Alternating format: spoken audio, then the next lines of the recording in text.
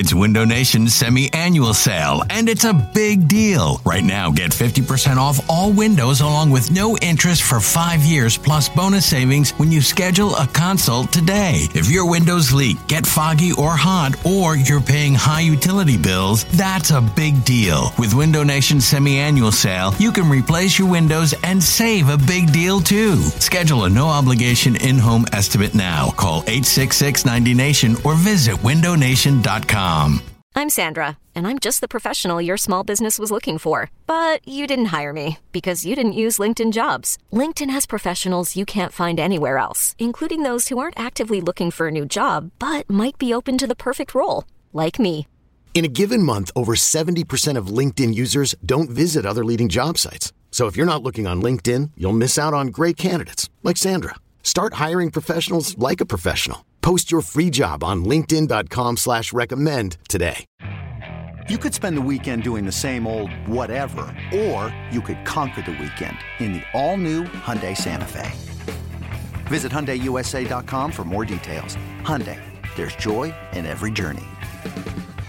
And it's Jonesy's job to try to get it back. Anyway, Jonesy in studio with us at 8 o'clock for a whole hour, and we're looking forward to that. All right, let's talk more on the Eagles and on the 76ers. Season ended for the Sixers the other day. Elliot Shore-Parks, not just with the Eagles podcast, but also the Sixers podcast with us. He joins us right now. What's up, Elliot? Well, look, I promise you when the Eagles eventually hire me to be the GM, I'll stay the same. Oh, would you knock it off? Also, yeah. You know, the WIP pipeline keeps going. It's strong. I'll stay the same. Yeah, exactly. It's the first step for us. Yeah. Well, the one guy that's got a shot to be a president of something around here other than Jonesy is obviously yours truly. The hammer. Okay. And you know exactly what I'm talking about, Elliot. Oh, yeah. Get ready, 2044, 2048. Look, I'm expecting you to get ready to get people out there to get out the vote, man. Just be ready to. I'll be on your campaign trail. I promise you. Thank you. You'll be an unpaid intern. All right. All right. Elliot, let's get to it, man. So, Sixers, let's start there. We're focusing a lot today on what should the strategy be moving forward. I say try again. Doesn't mean all the same parts, but certainly keep Embiid. Where are you on what the strategy should be? Yeah, there's no question that the Game 7 loss itself was a devastating one. And it reminded me a lot of when the Eagles went to Tampa Bay and got blown out in the playoffs, right? And it was like the one thing they couldn't have happen. Remember that year it was, well, they've never beaten anybody good, and this will be their chance. And they go to Tampa Bay, they get embarrassed, and everyone felt like the sky was falling. The next year, they went to the Super Bowl. And I'm not saying that's where it's at with this team. But I do not have the same sky is falling feeling about this Sixers team as other people do. Now, that doesn't mean I wouldn't make changes. So to your point, I would definitely look to trade Tobias Harris. I would be okay with moving on from Doc Rivers. But I'm also okay with running it back with Joel, James Harden, and Maxey as like the three core guys on this team. I do think they were a top 5 team in the league this year. I think if they played the Knicks or the Heat in the second round, we would be talking about them as winners. I think if D'Anthony Melton makes 2 more shots in Game 6, Tatum's the loser and Embiid's the winner. So they lost, and they did not show up in Game 7. But I really don't think this is like a blow it up, this team's terrible, they're never going to win situation. I think they just lost to a really good team in 7 games. What did you make of James Harden's tepid response when asked about his relationship with Doc Rivers after the game? I think it means Doc is going to be fired, is what I think. I mean, look, I've covered a lot of like season-ending press conferences where players are asked to give a vote of confidence for somebody, whether that be a teammate or a coach or anything like that. And that was the most clear, I want this guy gone answer I think I can remember in recent history with these things. Well, Elliot, I want to play that audio. For those that don't know, let's listen to this. It was a quick exchange. Harden asked his answer on Doc after Game 7. When you got here, you said that one of the reasons you wanted to come, if I'm not mistaken, was Doc. How has your relationship been with Doc, and would you like to see him back? I think our relationship is okay. You know, Elliot, there is an argument. It's really damning, but I will say this: there is an argument to be said that James Harden's just being a petulant baby, that Doc Rivers tried harder than James Harden tried, and that we shouldn't take James Harden's opinion serious at all. Yeah. I mean, look, I think there is certainly an argument that what James Harden thinks doesn't matter about the head coach. That answer itself tells me he does not want Doc to be his head coach. I think the more interesting question with Doc Rivers is, will Josh Harris actually pay to fire him? He has 2 years left on his deal, and look, obviously Josh Harris has a ton of money. We know he just bought Washington, but it's not going to be cheap to fire Doc Rivers. And then when you talk about who do we want to replace him, right? No one ever talks about hiring an assistant coach from a college that's going to cost like $1 million, right?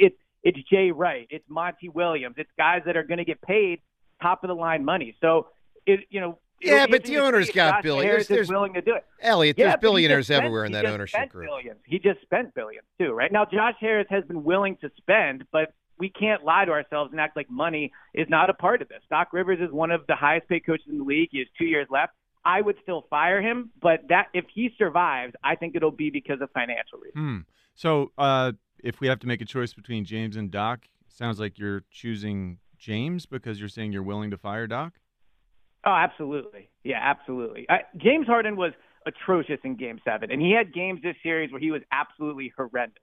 But let's not lie to ourselves. They probably get swept if they don't have James Harden on the roster. He won them Game 1. He won them Game 4. He was probably an all-star player this year during the year. I completely understand the hesitation of giving him a 4-year or 3-year max deal. But for next year, I think it's going to be really hard for the Sixers to acquire somebody that will be better than James Harden. If it's Damian Lillard, sure, yes, absolutely. I would do that, but I would have done that even if they won the championship. But outside of Lillard, if they let Harden walk, they only get the $12 million mid-level exception to spend. You can get a nice player for that. You're not getting the league leader in assists, 20-plus points, 240-plus performances in one series. So, yeah, if it came down to Doc or Harden, there's no question I'm absolutely picking Harden. Elliot, let's get to the Eagles here. Obviously, your forte of what you cover for us at WIP. Let's start with the Sean Desai press conference last week and just what you're hearing when people talk about Sean Desai. What's your sense of the early goings of him as D coordinator and what he'll bring to the table? Yeah, he's extremely impressive, right? It was our first chance to meet him. He comes across extremely intelligent. He was obviously extremely passionate. I do think the fact that he's coached in the city before, he coached at Temple many years ago, benefits him. And you saw that in the press conference. Right. He came out and he said exactly what everybody wanted to hear.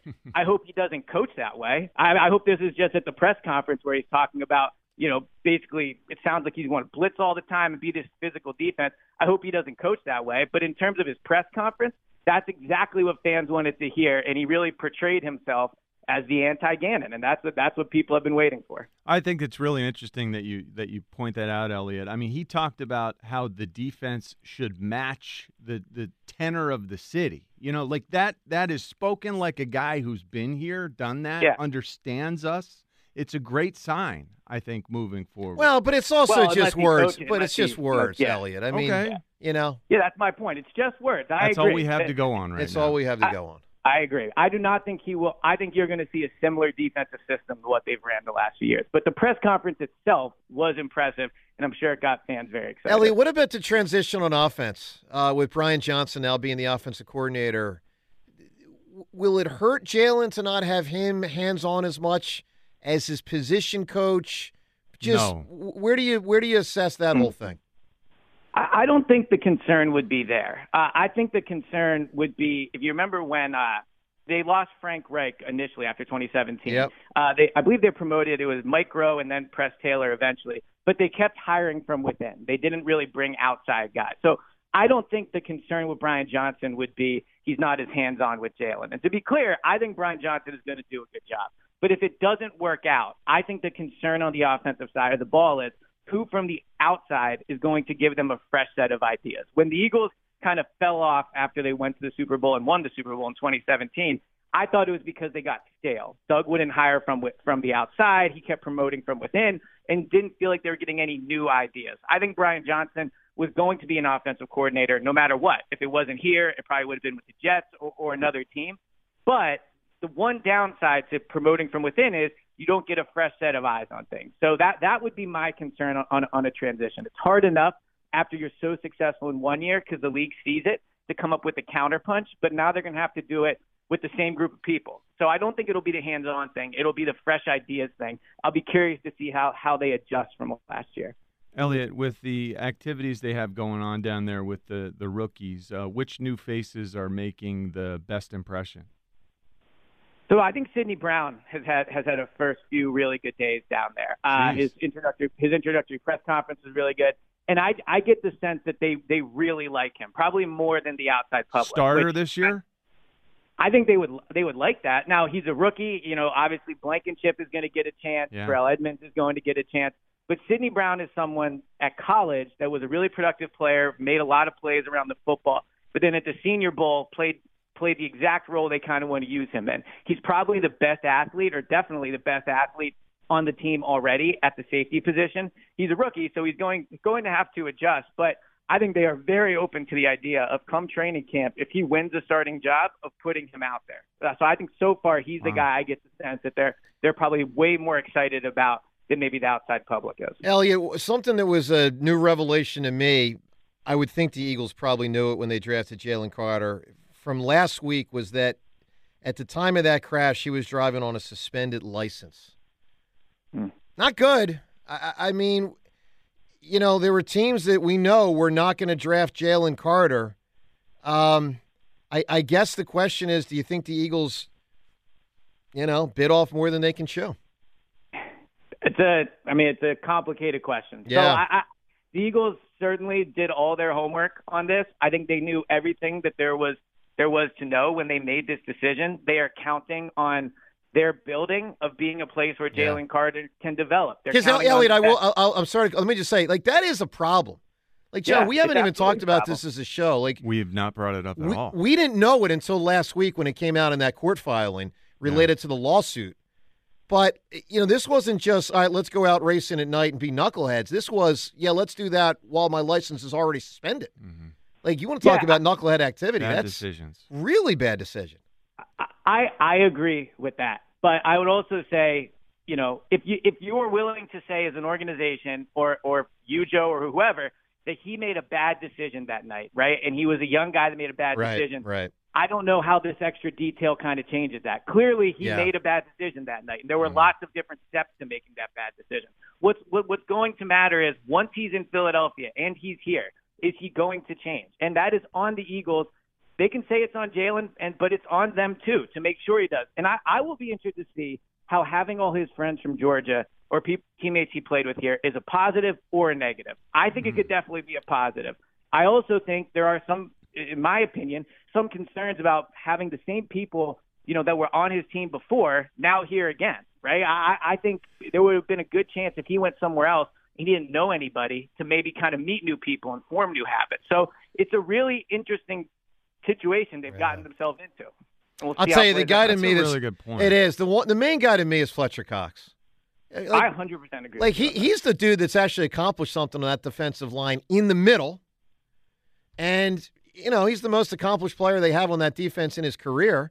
I mean, him or Slay, but I would say Fletcher's done a little bit more. I mean, it's close. I'm just saying, same position. You want Cox to pick up the baton of saying, I'm going to teach this guy. And I hope Fletcher has that in him as a pro. I would take it a step further and say this is a chance for Fletcher Cox to add to his legacy here in Philadelphia. We have so many former Eagles at the station, and they talk so often about the guys they remember when they were rookies that helped them along. Yeah. And fair or not, Fletcher's reputation is not that of Jason Kelce. It's not that of Brandon Graham. If he can take Jalen Carter under his wing, and in 5-6 years Jalen Carter reaches his potential, and he's talking about how it was Fletcher who helped him get along as a rookie and helped him learn the game, that will add to the legacy of Fletcher Cox. So he should do it just because it would help the team. But I would also say to Fletcher, you are older now. Who knows how much longer you'll play? This is your chance to continue the legacy of players that helped you when you were a rookie, and he's the perfect guy to do it. Elliot, when you looked at that schedule, what was your reaction? I think the league completely disrespected the Eagles. I couldn't believe the schedule that they handed this team. I think it makes it harder to get to the Super Bowl. I can't believe they have to open on the road for the third straight year, then go right to a Thursday night game. They have probably the toughest stretch of games I've seen this team be handed since I started covering the team.